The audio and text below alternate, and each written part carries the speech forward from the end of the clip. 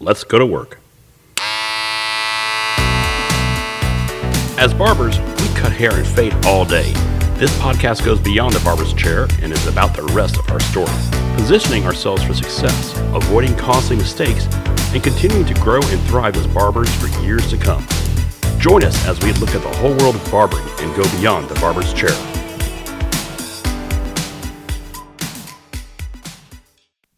It's interesting how many times we hear people talk about the importance of drinking water and what it does for us.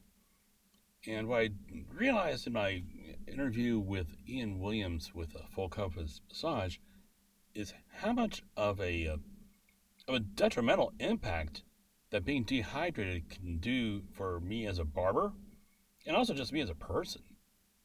So I wanted to kind of share the breakout of just him talking about what water does for us and how it actually helps us to avoid pain and just function better. So I'm just going to get right to the interview. The drinking water part. Yeah, we all hear drinking water, but you hmm deal with this stuff on a day-to-day basis. So Yeah. as somebody deals with bodies, how does drinking water help out? So water is one of the most essential things as human beings. We need it to live. And we have a weird society where people don't truly understand that for a multitude of reasons because we're used to fast and quick, right? So when you get a massage, and especially if you come see me, even if you're a regular client, one of the things I'll tell people beforehand to make sure you hydrate, because when you come in, the stuff we're working through is potentially dehydrated. And so all the water you drink and all that stuff gets soaked up into those areas that are essentially dehydrated and dry, and they need that moisture. Your body's going to go through something called a healing crisis, which is basically it's healing at a rapid pace, but your body's also recovering. So like you're going to feel fatigued and tired and worn out. So I always say if you're going to work out, if you're going to do anything strenuous, do it before the massage. And afterwards, expect at least 24, at the latest, very rarely 48 hours of recovery. Usually within like the 12 range, you can like kind of feel your body come back to normal. But when you're in that recovery healing crisis period, you want to make sure you are drinking a lot of water, you're taking your time, you're eating lightly, not eating super heavy foods. You're literally giving yourself time to catch up with itself. You mentioned dehydrating when Yeah. you're in the session. Your body actually dehydrates when you're doing all this.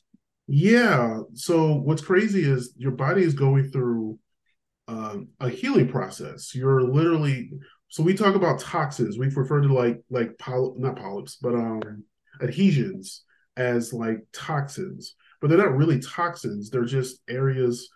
They're things that your body needs. They're nutrients your body needs.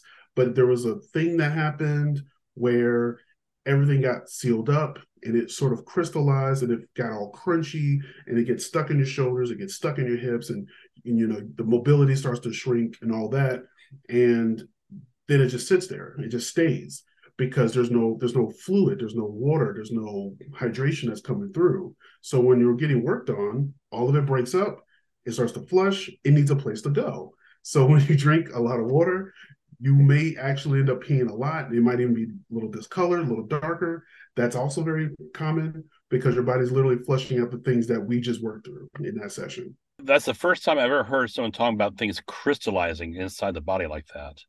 While we're talking about water, what other importance would you attach to drinking water? Because that's one thing I've noticed with massage therapists. Almost every single one, hey, drink lots of water, drink lots of water, drink lots of water. Yeah. What would you say is the importance of doing that? Every living being on this earth needs water. And the ones that don't are usually like parasites that have been frozen for like 3 million years or something like that.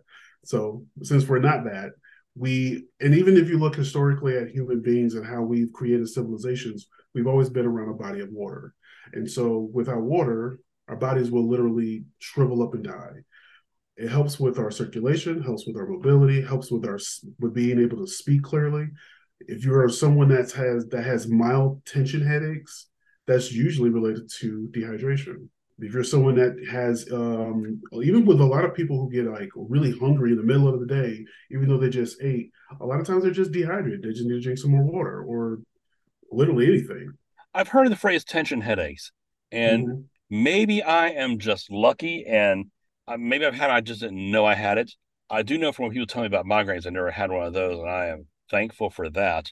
What would a tension headache? What would that feel like? What would that indicate to somebody?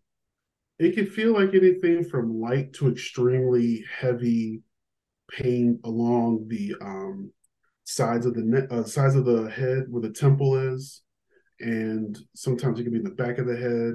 It could be really, really. It can be a little bit more extreme to where it can lead into a migraine. Everyone's a little different because of how it can originate.